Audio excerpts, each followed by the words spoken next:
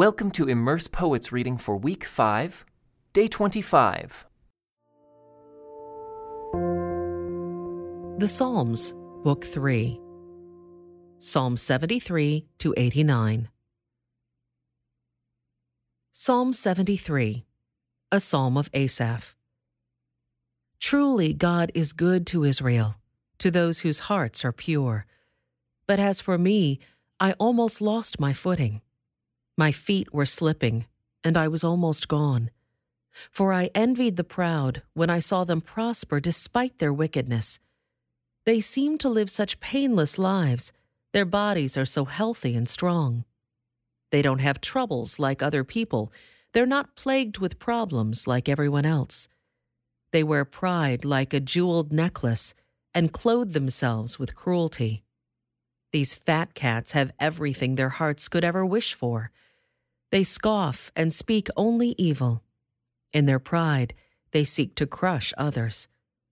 They boast against the very heavens, and their words strut throughout the earth. And so the people are dismayed and confused, drinking in all their words. What does God know? They ask. Does the Most High even know what's happening? Look at these wicked people, enjoying a life of ease while their riches multiply.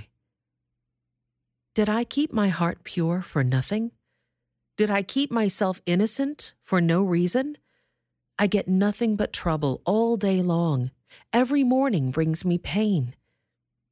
If I had really spoken this way to others, I would have been a traitor to your people. So I tried to understand why the wicked prosper. But what a difficult task it is. Then I went into your sanctuary, O God, and I finally understood the destiny of the wicked. Truly, you put them on a slippery path and send them sliding over the cliff to destruction. In an instant, they are destroyed, completely swept away by terrors. When you arise, O Lord, you will laugh at their silly ideas as a person laughs at dreams in the morning. Then I realized that my heart was bitter, and I was all torn up inside. I was so foolish and ignorant, I must have seemed like a senseless animal to you. Yet I still belong to you. You hold my right hand. You guide me with your counsel, leading me to a glorious destiny. Whom have I in heaven but you? I desire you more than anything on earth. My health may fail, and my spirit may grow weak, but God remains the strength of my heart. He is mine forever. Those who desert him will perish, for you destroy those who abandon you. But as for me, how good it is to be near God. I have made the sovereign Lord my shelter, and I will tell everyone about the wonderful things you do. Psalm 74, a Psalm of Asaph. O God, why have you rejected us so long?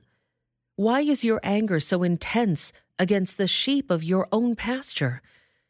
Remember that we are the people you chose long ago, the tribe you redeemed as your own special possession. And remember Jerusalem, your home here on earth.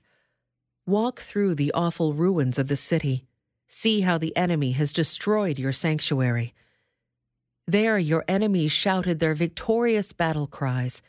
There they set up their battle standards. They swung their axes like woodcutters in a forest. With axes and picks, they smashed the carved paneling. They burned your sanctuary to the ground. They defiled the place that bears your name. Then they thought, let's destroy everything. So they burned down all the places where God was worshipped. We no longer see your miraculous signs. All the prophets are gone, and no one can tell us when it will end. How long, O God, will you allow our enemies to insult you? Will you let them dishonor your name forever? Why do you hold back your strong right hand? Unleash your powerful fist and destroy them.